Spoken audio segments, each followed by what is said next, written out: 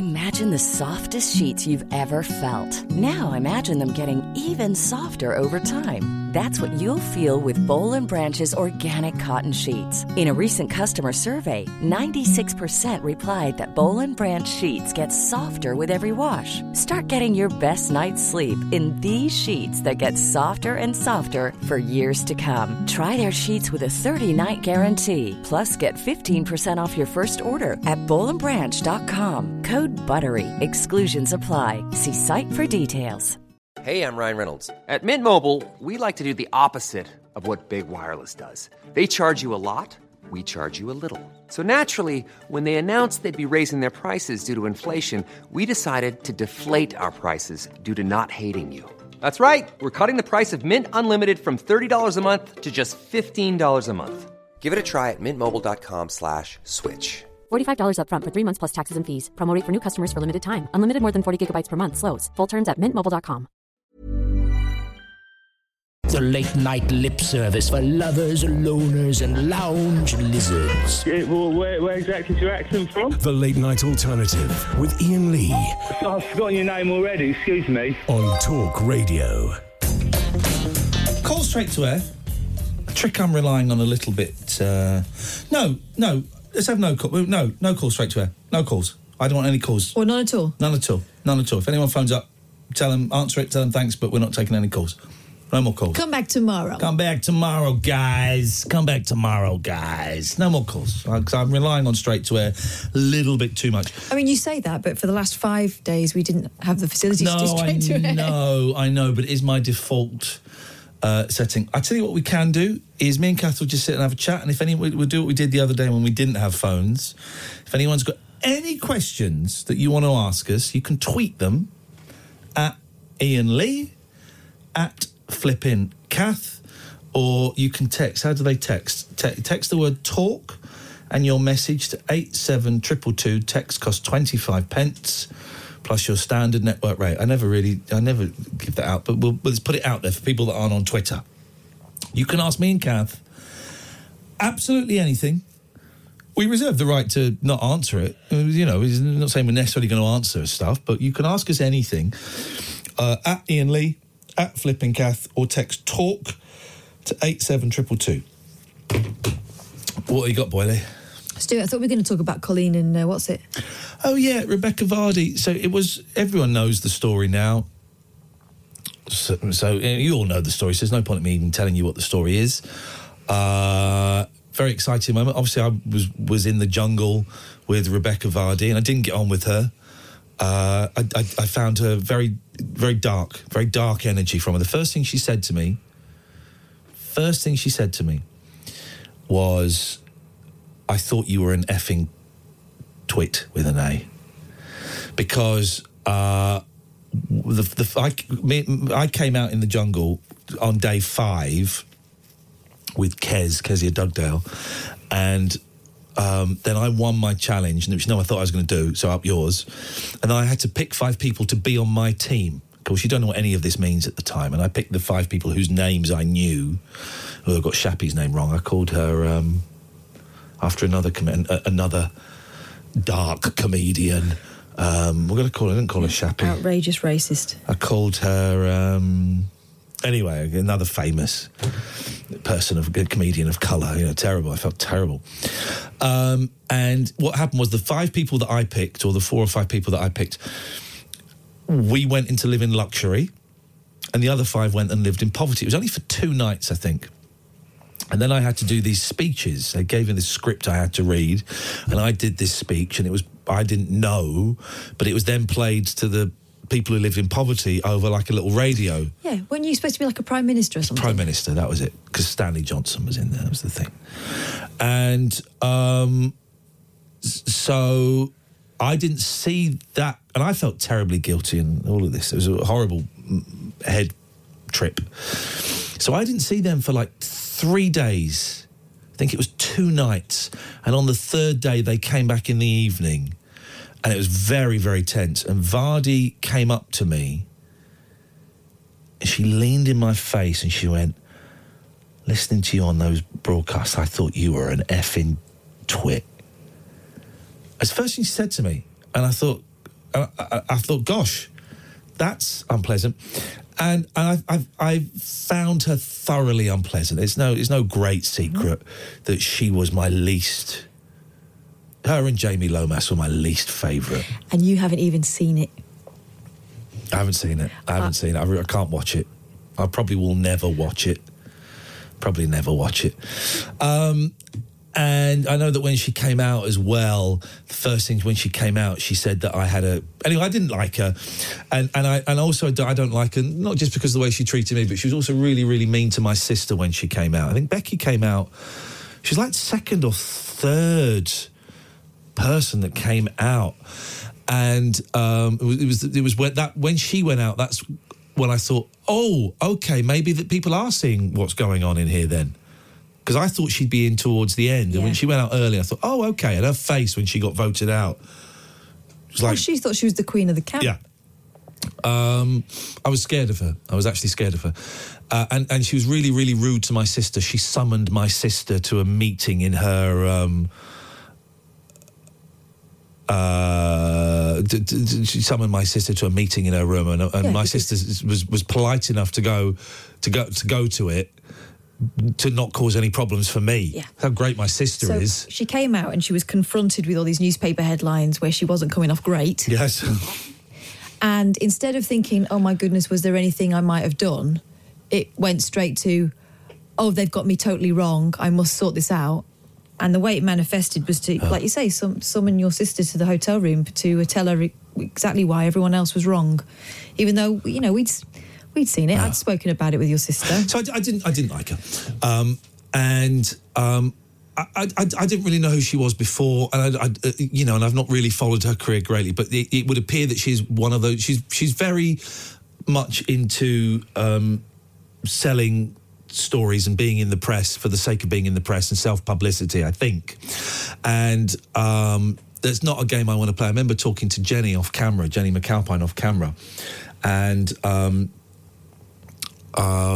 we were talking about selling stories, and we both agreed that is not a game you want to play. Once you start taking £10,000 from the Sun or the Mirror or the Star for a story, they kind of own you. You're in forever. Yeah. You're part of that gang forever, and it can turn just as quickly as it can be nice to you. It's not just that you're in forever, it's that your children are in forever, and anyone who's connected with you, because you open the door. Yeah.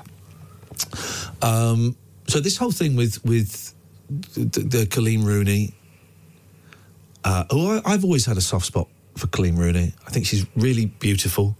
I know she was considered quite plain. No, she wasn't. She was a schoolgirl, wasn't she? I always remember her being like branded as plain, and I'm thinking, man, she's hot. What is this? And I thought the piece that she wrote was beautifully written. It was. Did she write that? Did a publicist write it? I don't know. It was beautifully written. It was wonderfully set up. You see, there's like a tweet from a guy called Dave or something who said that was my idea. Yeah. And anyway, I thought it was beautifully written. And I don't know if Rebecca Vardy did it. I don't know if she did it. If her Instagram was hacked. I don't know how Instagram really works. I don't know if she did it. When I saw it, I wasn't surprised. I'm prepared to believe that there might be more to it than we know. I mean, it makes a lot of sense, but I don't know if she did it. And there's that. My first tweet was, loads of people sent it to me going, "Oh, Iain, you're like this." And I did. I enjoyed it. I enjoyed reading it, and I retweeted it. My response was, "Gosh." Then Shappy phoned me up, and her response was to retweet it with "Oh my." I went, these are the two most British response, "Gosh" and "Oh my." And Shappy and I talked about it for a little bit, and we both said we're not really going to say much about it on Twitter because then it will become, 2 years after I last met Rebecca, it still becomes a story. Well, guess what? It still did. There's a thing, isn't Even there? though you hadn't said anything. There's a thing. And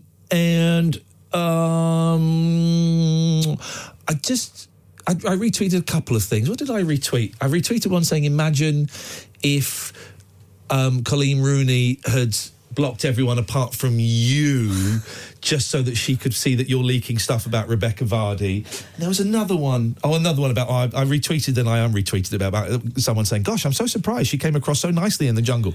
Then I undid it. And I'll tell you why it'd be easy to get involved in the pylon. I don't really like associating myself with the jungle people anymore, because that was 2 years ago, man, and I'm aware that some celebrities, in inverted commas, they kind of cling to it all the time. I know I talk about it a bit, it's a big thing, but I've been invited to stuff, to awards and events and things where I've been told that some of the other people from the jungle are going to be there and it'll be a great photo opportunity, and I've gone, yeah, I don't go to those things anyway, but also I don't really want to be in a red carpet with Dennis Wise and Amir Khan. I don't need to do that. If Jenny and Shappy are going to be somewhere, oh man, I'm there. If Jenny and Shappy are going to be in a restaurant, I would go and have lunch. I'd go and have dinner with them. I'd go for a night out with them because I love those two. Jenny in particular, and her husband Chris, who I consider a friend, although we've not really spoken for a while. So I would go and hang out with those. And if Jenny phoned me up and said, "Oh, we're going to this awards thing and a bit nervous, would you come?" Of course I would go, because I consider her a friend. But I don't need to hang out with those people. But also, Twitter pylons, having been in the receiving end of a Twitter pylon, they escalate, and she's probably had death threats and all kinds of things. Oh, I've seen threats of violence on there. And she's a pregnant woman. Now, maybe this is like old school kind of misogyny, what you could be classed as misogyny. Maybe this is the same kind of thing. I know you mean, nice guy misogyny. Yeah, the same kind of thing of holding a door open or giving your seat or something. Less that than the way people sometimes treat me, where you'll have said something, but they'll have a go, or they'll say, I feel sorry for Catherine, she obviously hates it. It's like, what are you talking about? Yeah. That thing. It could be perceived as that. I'm just aware, this is a fact, right, that if you're in a really stressful situation when you're pregnant, that can be dangerous. Yeah. That's dangerous, right? Now, if she has done this, let's assume for a second she has done what she's been accused of doing. She's totally brought it on herself, of course.